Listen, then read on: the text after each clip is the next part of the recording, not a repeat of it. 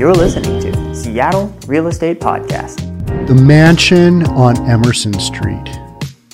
That sounds ominous, doesn't it? It does. As homelessness continues to rise, an overwhelmed city issues an ultimatum. This sounds like the intro to a scary movie. 48 hours to clear the camp. Kind of sounds like, what's that one movie where just lawlessness happens overnight? I'll remember. We'll talk about it soon.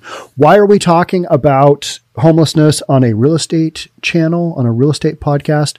Because this affects neighborhoods. Neighborhoods are real estate. The neighborhoods where you have greater levels of continuity, where things are more cookie cutter, those are the areas where values increase. Other areas that have garbage issues, that have basically a lot of crime going on, that have aesthetic issues with, people don't really want to drive down those streets. Those aren't the areas that appreciate as well as the other ones that have a little bit more control, and city leaders kind of, patrol things and keep things in line. That's what we're talking about today. We're talking about homelessness, and with the whole pandemic and the CDC basically saying, don't do any sweeps of homeless encampments. Cities have had the ability to kind of clean up on the go as they go in the past. What the pandemic has done is it's created this situation where homeless encampments are just allowed to basically sprawl. And in a lot of cities, they've just gotten wildly out of control.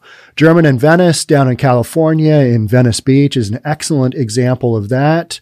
And he gave us a quick message. Hey, thanks for mentioning us on the channel. So he's looking at my content as well. And the thing that I enjoy about German and Venice is he doesn't shy away from taking on this situation.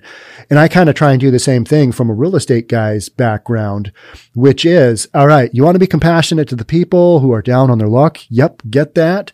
City leadership needs to be taking more control and handling the situation of mental illness and addiction, not letting its citizens basically live their lives out, shooting up on the streets. But that's a whole, there's just these massive complex issues in kind of making that, making long-term solutions. You've got affordable housing there isn't any in a city like Seattle. We don't have it. It's basically gone. California, the same thing. And yet you've got these homeless encampments that all of a sudden have gotten out of control. And what do? Cities are now sweeping them. So the mansion on Emerson Street, 48 hours to clear the camp.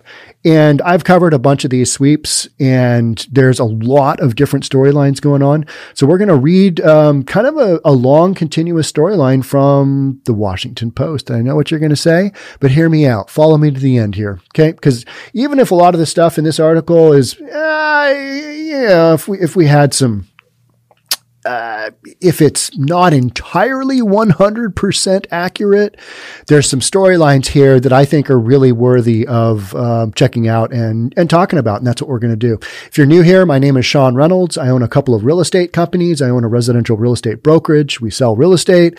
I also own an appraisal company. But more importantly, we're here reading the news. Let's get into it. So Portland, Oregon, Jeremy Wooldridge had just finished mowing the grass around his tent when he saw a truck pull up in front of his homeless encampment. All right, first sentence, I'm like, all right, so the dude's got a no house, but he's got a lawnmower. He's got some gas for said lawnmower, and the lawnmower works. All right. He'd spent the past 2 years living here alongside a dead-end road in a neighborhood called Sumner, gradually overtaking a vacant field between a taxi company and a high school. He knew most of the nearby families by name and the makes and models of their cars, but this was a visitor he didn't recognize. He watched as 3 people got out and started coming toward his tent with a bright green sign labeled illegal campsite. They walked past the small flower bed he'd planted nearby and up to a hand-painted boulder he'd placed on the sidewalk that read, "Welcome to our home." All right. So you want to feel good about this story so far as he's painting "Welcome to our home" and he's mowing the lawn. All right. But he's on public property, correct? He has set up camp illegally on public property. That's where we're at. And what do you think the neighbors think of that? We're going to get into that. And that's where I'm kind of like, not so much. No matter how good it sounds, we have got story after story after story, homeless encampments not being safe for the people in them, not being safe for the people around them, right? So can I help you? Jeremy asked, talking to the people with the illegal encampment notices. They handed him a box filled with sandwiches, bottled water, a new tent, and a sleeping bag, and then introduced themselves as contractors for the city. So that's it, he said. You came here to deliver gifts? Good question. No, we need to start moving you out of here, one of those contractors said. I hate to say it, but it's time to go. And this is my big thing, is that all of these homeless encampments know that they are on borrowed time because what they're doing is illegal. And then you've got a group of people saying, but they don't have anywhere else to go. All right. Well, we need to figure that out because in the downtown cores and in residential neighborhoods, that is not the and how about on school property? How about we've got Broadview K through 8 here in Seattle, where you've literally got a homeless encampment on school property, or have had. Has that been cleared out yet? I don't think it has, because I think that we'd see that story. But you've got a homeless encampment on school property, and the school board has said, we don't believe in sweeps. Okay. But you've just got this nuttiness going on. After more than a year of allowing most homeless camps to remain intact so as not to displace people during the pandemic, cities across the country are now beginning to confront another public health crisis unfolding on their streets. The number of Americans who are homeless has increased in each of the past 5 years, according to government data. And for the first time, more than half of homeless adults are living not in shelters, but in tents or sleeping bags outside. There has yet to be a nationwide homelessness count since the start of the pandemic, but a quarter of Americans now report being at imminent risk of losing their homes, and cities up and down the West Coast say they are overwhelmed by an unprecedented rise in homeless people, hazardous encampments, and related trash. All right. Those are cities that have allowed this to happen, right? Seattle, good example. I live in Bellevue. Not happening here. Not one tent. Not one tent. How is that? How is that? Because political leadership here in Bellevue says, no, that's living in a park is not an appropriate place for you to be living. Here are services. Here are places you can go to, and they handle it. They follow the same protocol everybody else should be following. And yet with this whole pandemic thing, these areas that already had encampments, they've just been allowed to sprout. I mean, literally just grow like mushrooms. German in Venice had a guy on his one of his videos that basically called him out on, hey, you're not making this look good in the right light. And German in Venice basically said, I love Venice. He's been there 30 years, and he basically just wanders around, Los Angeles and specifically Venice, and takes video of what's going on. And he's got like 188,000. He's got to be getting close to 200,000 subscribers. I mean, that's great. I mean, that's amazing. I mean, that's an amazing run. He took a very kind of narrow topic, homelessness in Venice and what it's like to live in Venice now. And he's just run with it. And he's probably got more coverage than a lot of major media. So I say, hey, that's awesome. And so that's why I follow a lot of his coverage, because it's a real dude walking around with some kind of camera. And you can kind of see what's going on. But the argument is that you're not showing this in the right light. All right. So how about 2 people found dead after fire at Seattle homeless encampment? Okay. That happened June 14th. 2 people dead. A fire occurred. How often do these encampments get shut down? Because a fire happens, fire department is called multiple times, or 911 because of crime, shootings. How about this one? Man shot to death in Northeast Seattle homeless encampment, May 31st, just a few weeks ago. He was in his tent with his significant other. Guy comes up looking for money. Guy gets out of his tent to confront the guy looking for money. Guy looking for money blasts him in the chest, kills him. So that's the kind of stuff you've got going on in homeless encampments, and people are saying, well, you just need to be more tolerant and they're not harming anybody. Well, no, actually they are, and they're harming the people around them and the people that can't take their kids or their dogs to the parks, the needles, the garbage, you name it. We're going to get into it though. because this article, it does give an accurate kind of portrayal of this whole process of kicking somebody out of a park. There has yet to be a nationwide homelessness count since the start of the pandemic, but a quarter of Americans now report being at imminent risk of losing their homes, and cities up and down the West Coast are saying they are overwhelmed by an unprecedented rise in homeless people, hazardous encampments, and related trash.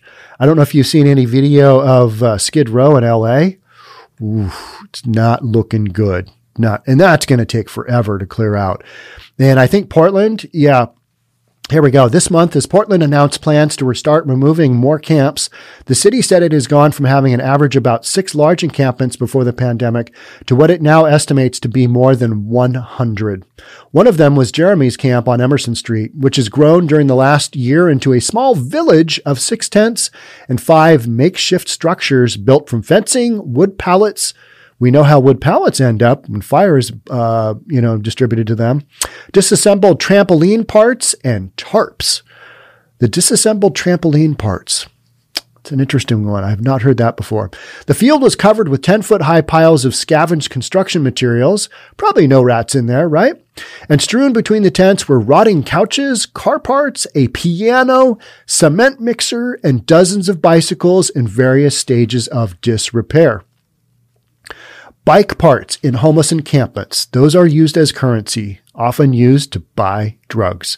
Same thing with what we've got going with the catalytic converter epidemic of having those stolen. That is a real thing. The camp had also grown during the past year to attract more people, a few of whom were newly homeless and others who came and went to visit friends or stay for a night.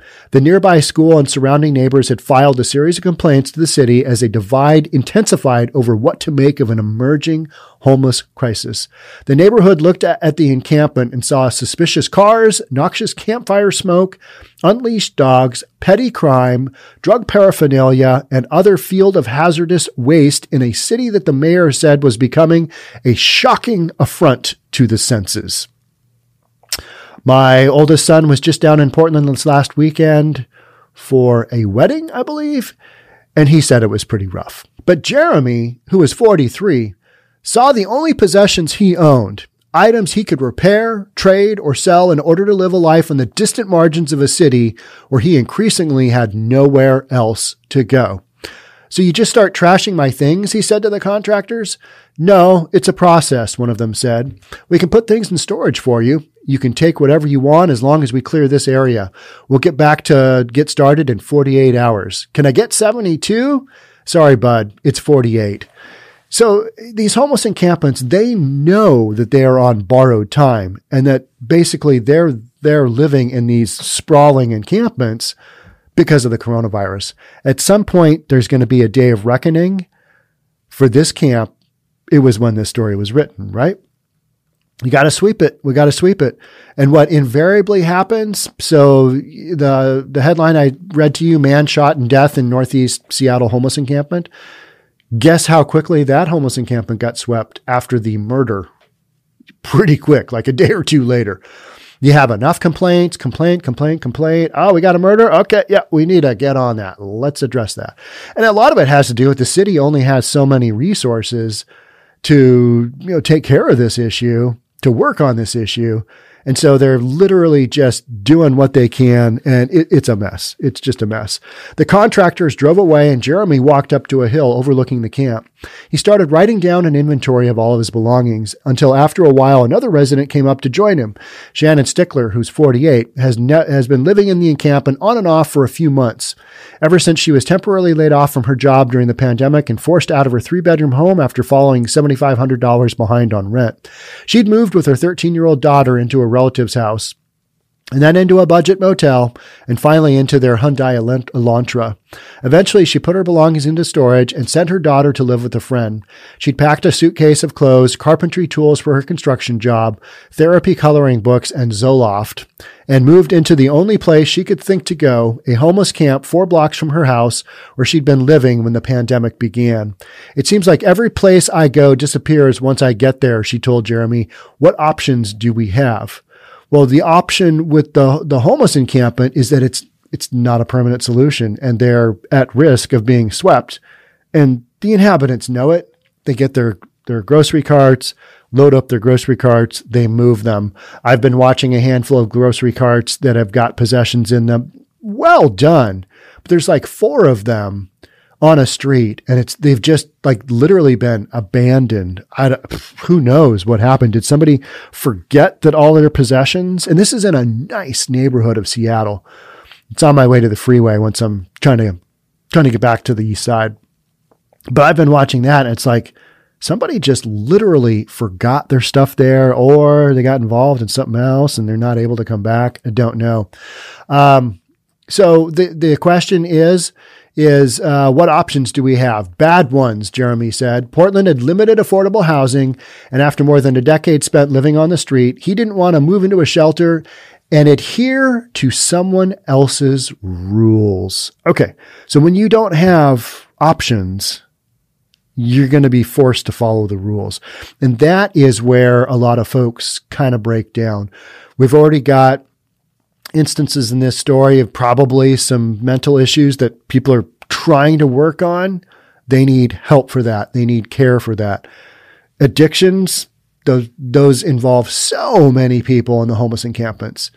They need help for that. They need the services to try and get them to where they need to go. So where will we go? Shannon asked. Sorry if I'm being slow. I'm new to all this. Jeremy shrugged. I don't know any more than you. We've got 2 days and then we'll have to figure something out. And that's a lot of what I see when I'm walking around is people know they got to go, but they're just like, all right, yeah, we're going to get pushed out. We're going to go somewhere, wherever that may be. So the Sumner neighborhood was one of the smallest communities in Portland, 850 modest houses on the outskirts of town, a home to middle-class families and retirees in a city where most other places had become unaffordable. A quiet, sequestered little area was how Sumner advertised itself. And yet, like almost everywhere else in Portland, it had become a destination for a growing number of people without housing. Yvonne Rice was the chair of the neighborhood association, and she'd grown up in Sumner where it had no visible homeless population. Now there were a dozen nearby encampments, and week after week she saw more tents lined up by the fence of the high school, more hammocks strung between Douglas firs and the community park, and hundreds of tarps and sleeping bags bordering the highway. That's what you see when you go through Portland, and it is not a good look. All of the encampments troubled her, but one that troubled her the most, the one she called the mansions on Emerson Street, was Jeremy's. A few families on Emerson Street had already decided to sell their homes to get away from the encampment, and some nearby businesses were threatening to move elsewhere. But instead of surrendering to the reality of an entrenched camp during the pandemic, Yvonne had been posting about it on community forums and holding neighborhood meetings to push for its removal. Portland officials were receiving hundreds of complaints about illegal campsites each week from across the city, and Yvonne believed there was only one way for an out-of-the-way neighborhood to get the city's attention: report it and keep reporting it, she told her neighbors. And so some residents had gone into the city's website each week to create a public record of life on Emerson Street as the pandemic unfolded. I watch daily as the fortress of garbage grows. You've got sanitation issues. You got drug issues. You've got prostitution issues. You've got violence towards the residents of the encampment. You got violence towards those around the encampment. You've literally got crazy people running around that shouldn't be running around, screaming at nobody, screaming at others in the encampment. It's just, that is life in an encampment, right? So I watch daily as the fortress of garbage grows, loud banging and glass breaking noises at 2 or 3 a.m. I even did a podcast early on in the pandemic of a metal shop that was being illegally run in the in an encampment. Oftentimes you've got, these extension cords like you would buy at Home Depot coming off of, city power structures. They're just jacking city power to run their, whatever they've got in their encampments illegally. They're not paying for power. You and I, as, tax-paying citizens, we're paying for their power. And then we pay for the city to come through and clean up the encampment. It is hundreds of thousands of dollars all the time because encampments are expensive to sweep. I understand we're in the midst of a pandemic. I also understand that the city council has put in place rules as far as moving people. I am truly compassionate about their circumstances, but they are not living here responsibly or legally, and they are putting everyone around them at risk. There you go, right? So you might say, oh, they're not really hurting anybody, but they are. And we read about it all the time. And that's when an encampment basically gets swept, is when you've got enough calls and the city goes, all right, we got a hot potato here. We got to deal with this. This camp keeps increasing in size, and they are burning garbage at night. This is right outside Broadway Cab, where fire and gasoline don't mix. And how many times have I talked about fire and nylon tents don't mix? So yeah, there's that as well, right? Junk everywhere, loud noises and trash. The same thing I've been reporting for months, but nothing ever happens. The flames from their fires are 6 feet high as seen from my window. Noxious smoke fills the air. It makes breathing difficult. I am now using an inhaler because of lung issues. I have to bring in my animals, close the windows, run AC units, and air cleaners. But they're not hurting anybody. That's what the opposition would say. Well, how would you like to live next to that? A hard time breathing because of an illegal homeless encampment that the city isn't doing anything about? Ooh, I'd have a tough time paying my tax dollars if that was going on. What does it take to get rid of this site? Question mark, question mark. They are making me and my wife sicker every day. The toxic smoke and thieves creeping around at all hours has our anxiety maxed out. Please.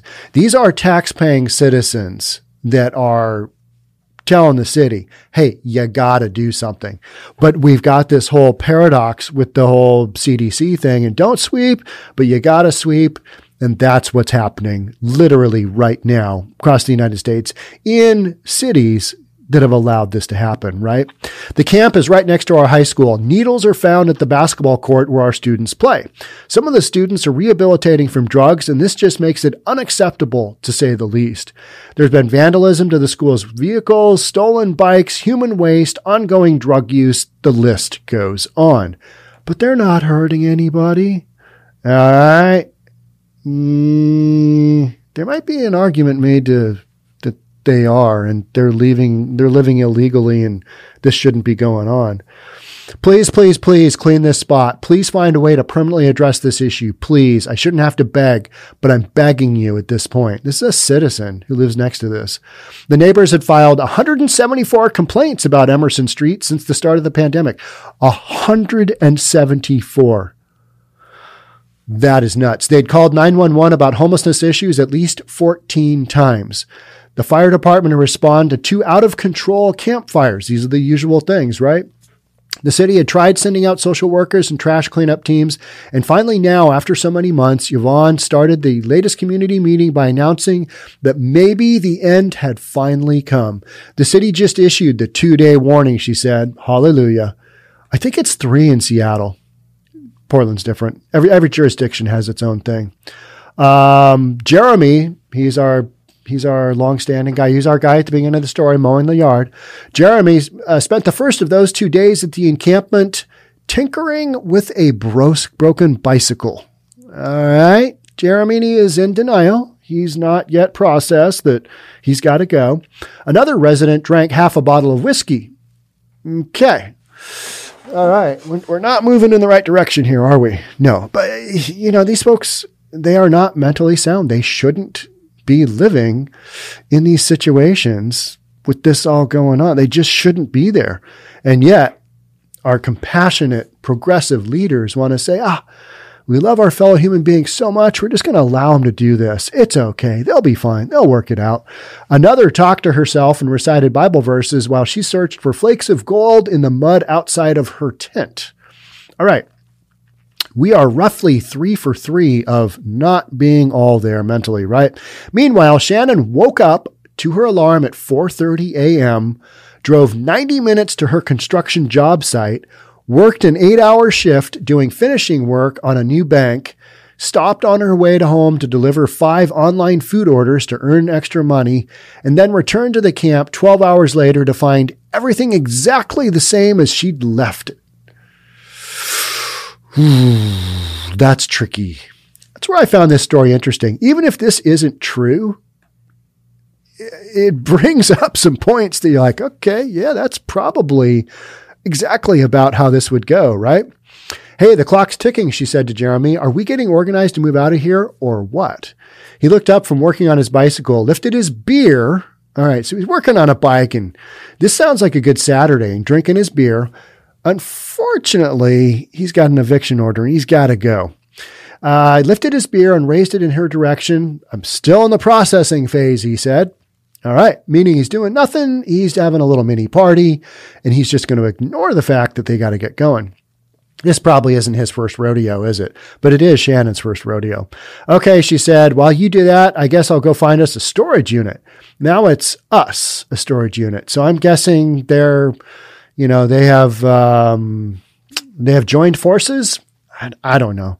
She met Jeremy 6 months earlier after she discovered that her daughter was stopping by the homeless encampment sometimes after school, giving away secondhand clothes and befriending a few residents. And her daughter is 13. At first, Shannon had been furious. Yep, I would be too. And she repeated the same warnings to her daughter about drug use, fire, and petty crime that she'd seen from her neighbors on the community message board. But then she started coming along with her daughter to the camp where she rarely saw any needles and where she'd grown to appreciate Jeremy's dark sense of humor. She'd started telling him about all the ways her own life was unraveling.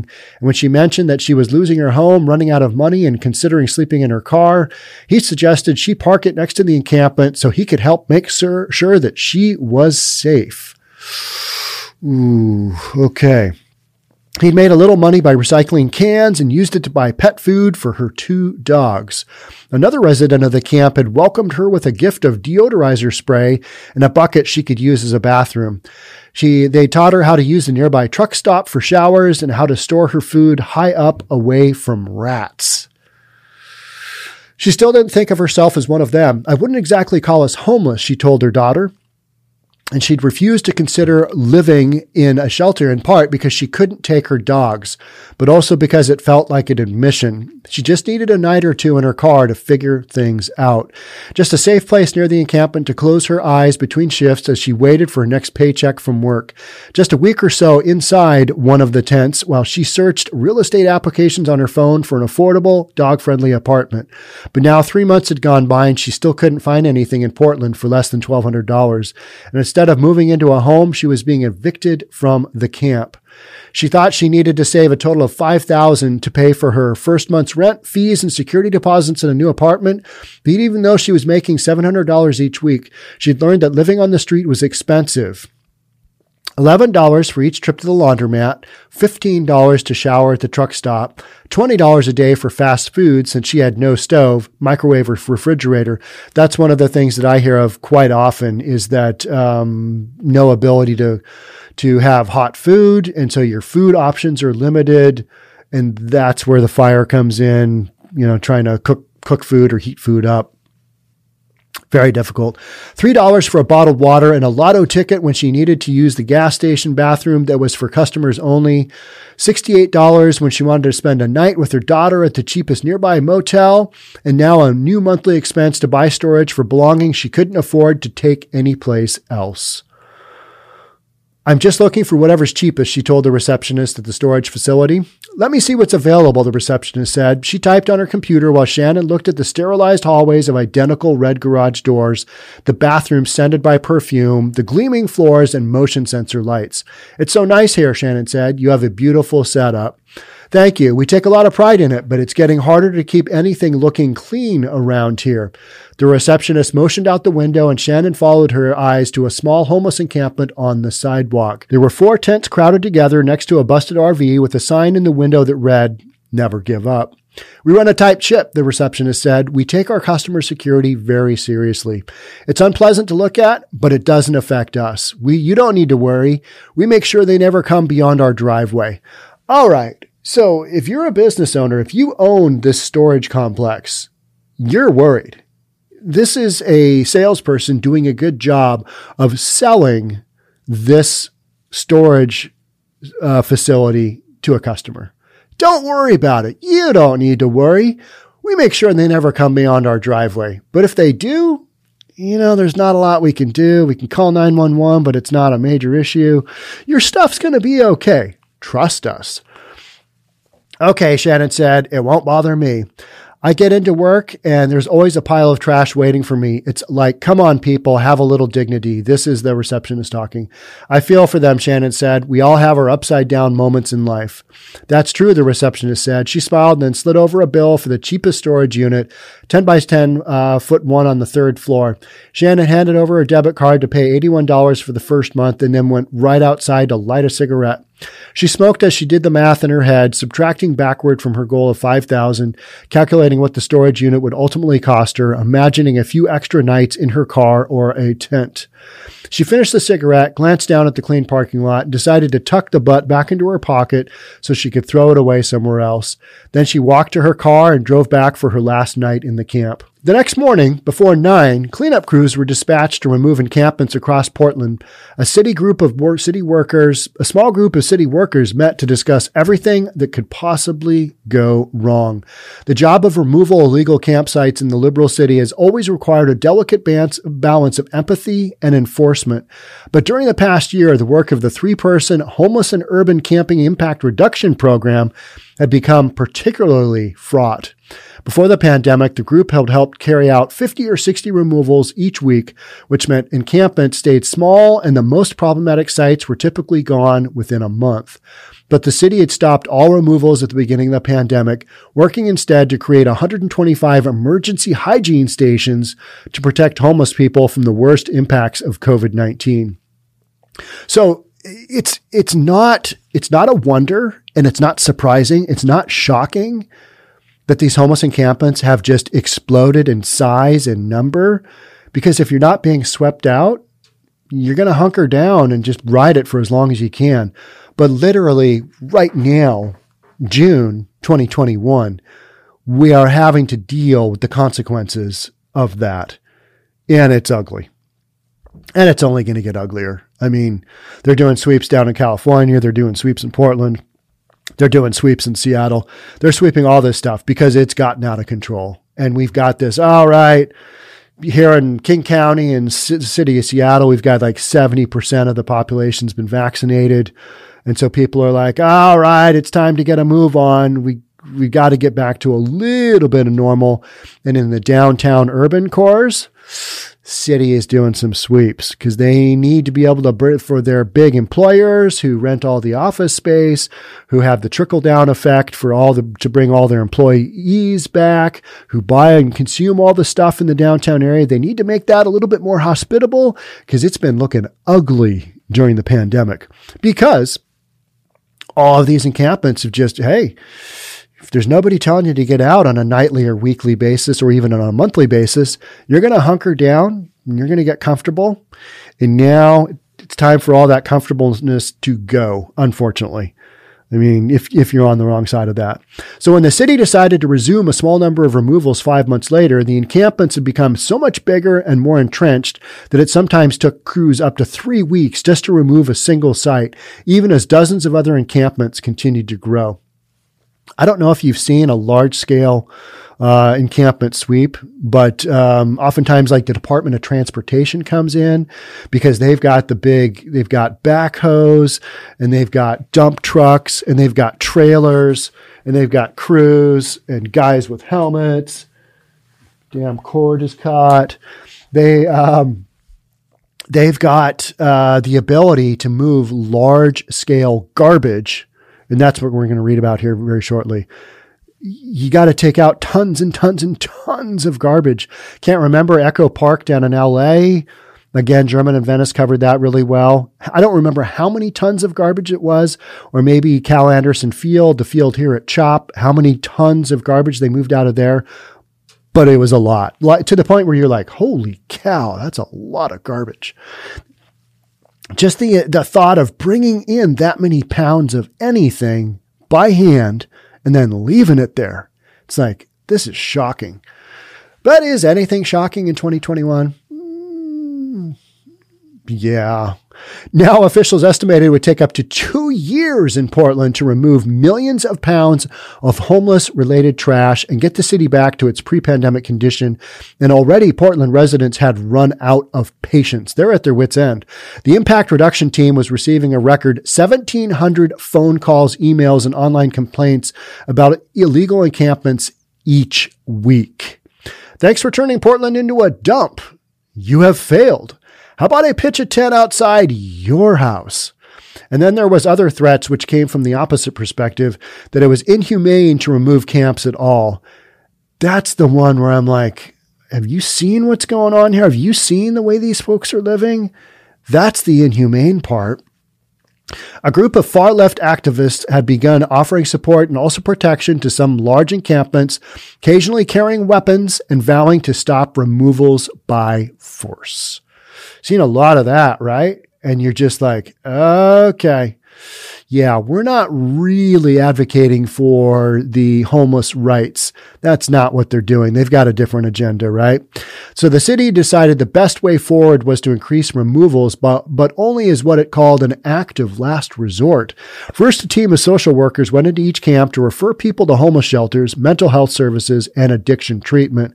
They screened residents for a small number of spots in permanent housing.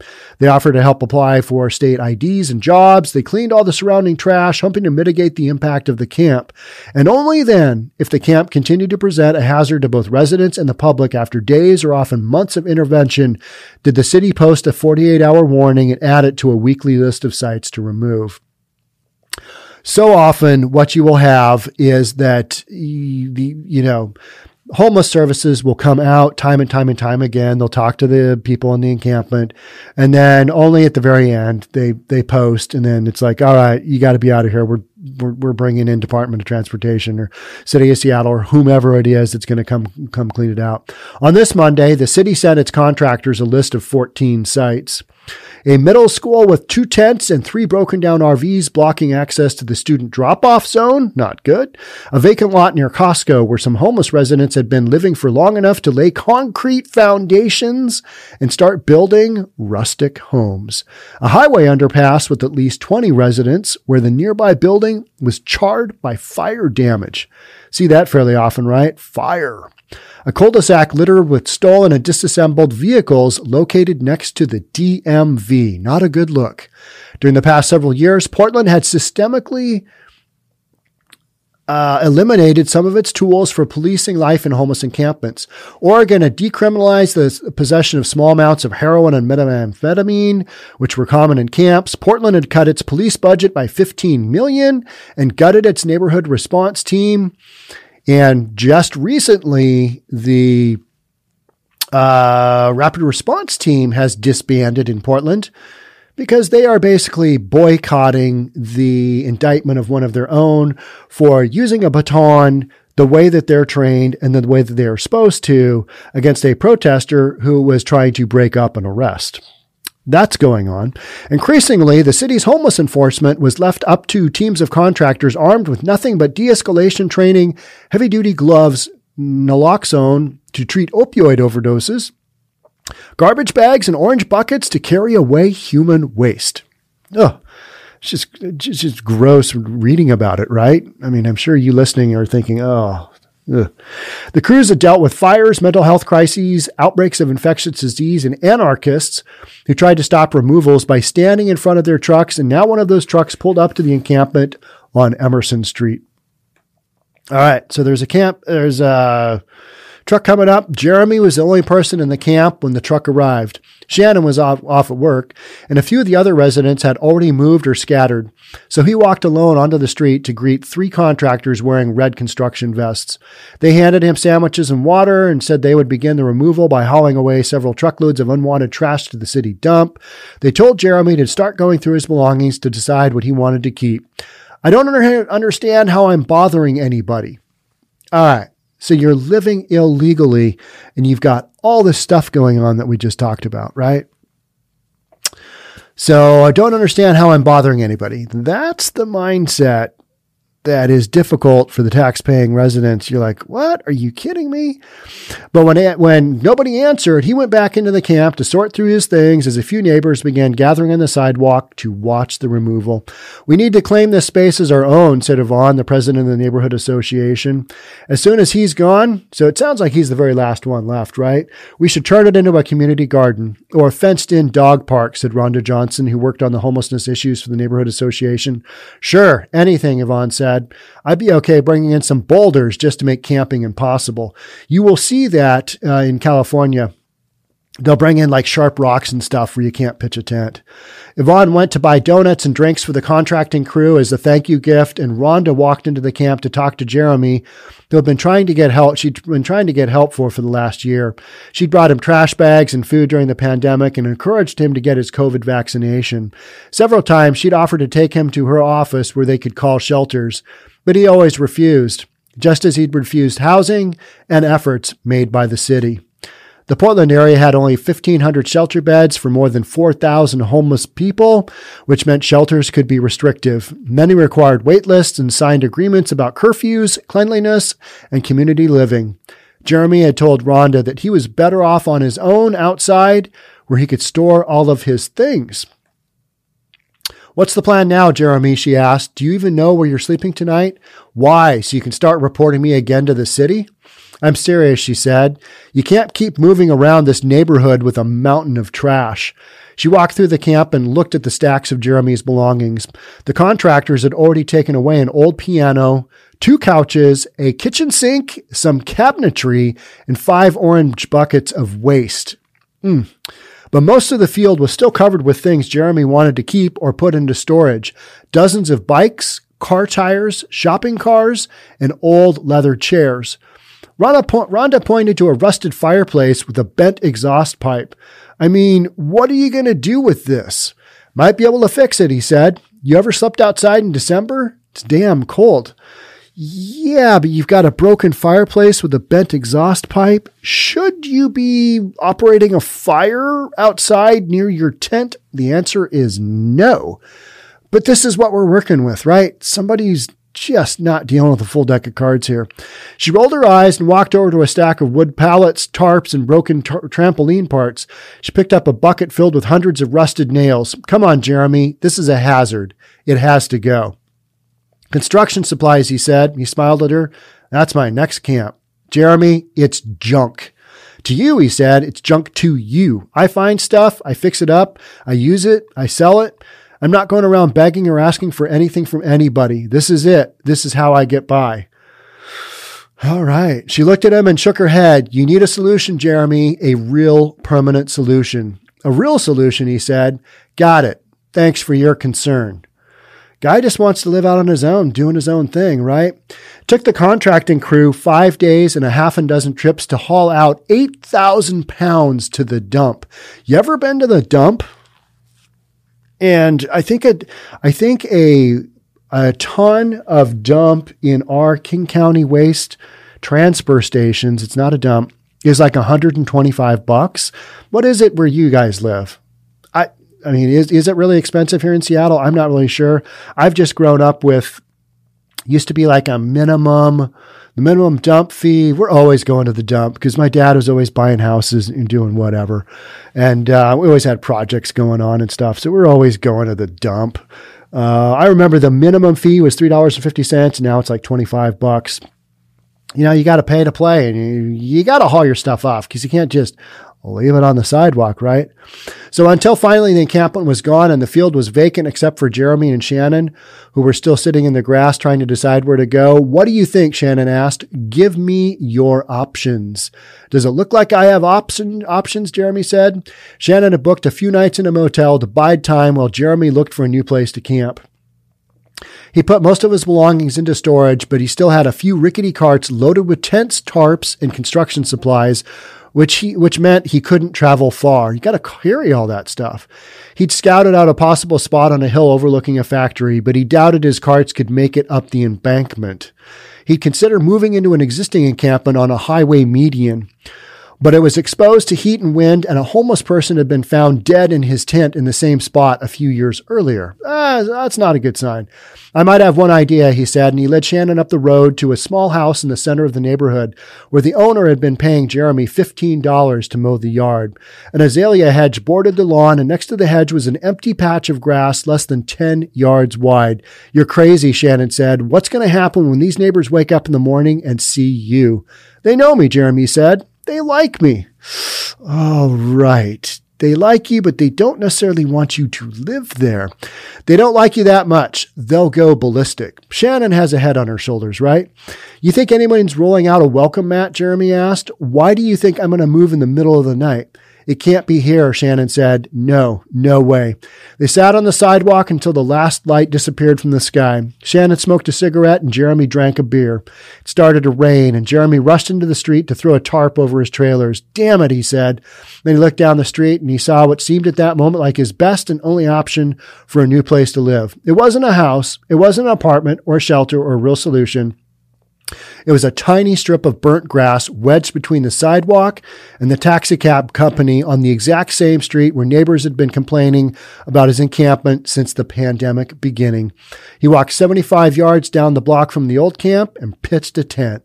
He carried over another tent and then another and then a shopping cart loaded with some of his things. By the time the sun came up the next morning, the Sumner neighborhood had a new homeless encampment, and already the first official complaint was on its way to the city. Importance high, the email read, and underneath that was the subject line, same camp, back on Emerson Street. Oof, brutal, right? Imagine if you're a neighbor. There's a photo of Jeremy here. He's cleaning up the sidewalk with a leaf blower. Everything he owns has been moved, but he didn't move it far, did he? No, that is exactly how this goes. If you're around homeless encampments enough, they get swept out, and it's that whack-a-mole game, right? Where you push them out from one area without a permanent solution, without permanent services to help these folks out. Guess what? It's just this ever-shifting landscape of tents and governmental leaders that just aren't really doing much or so overwhelmed that they just can't figure out, their end route. But they're dealing with it now. They're dealing with it large scale, and it's 2 years. They're never going to get out ahead of sweeping all these camps. Just not going to happen. And so in the meantime, things just get worse. Right? I mean, that's what we're looking at. So to keep up with these sweeps, it's these areas that have had this go on. I mean, crazy story, right? But this is how that happens. So if you wonder, how did we get there? This story is exactly how we got there and how moving forward, we'll keep going there because you've got massive affordability issues. Got addiction issues, got people that are crazy, that once used to be taken care of in facilities. Now you don't have that because we just let everybody out of the mental institutions. And then we don't enforce that anybody not live on the sidewalk or not live where they shouldn't live. We do in some cities, but the ones we're talking about, we're so compassionate for a fellow human being. We just let them live wherever.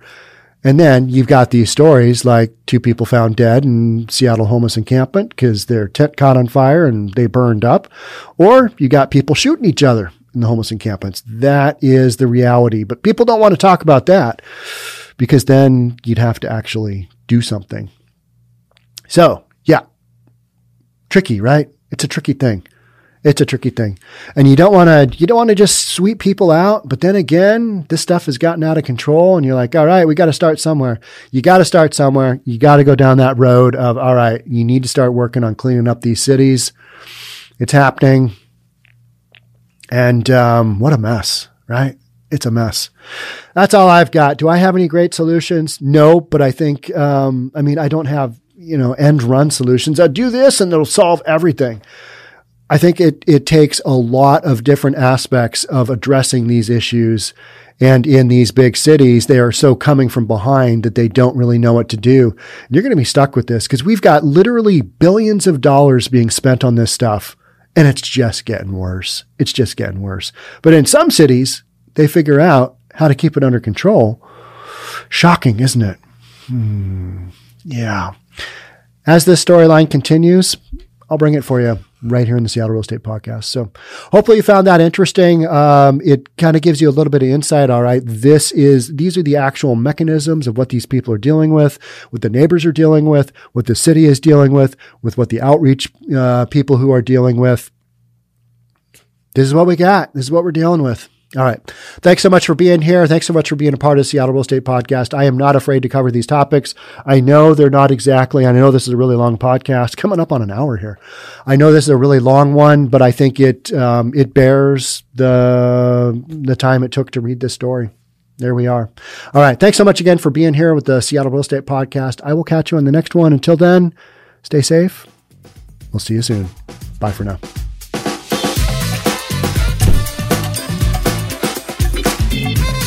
Don't forget to subscribe to our channel and hit the notification bell so you'll know when our next video is out.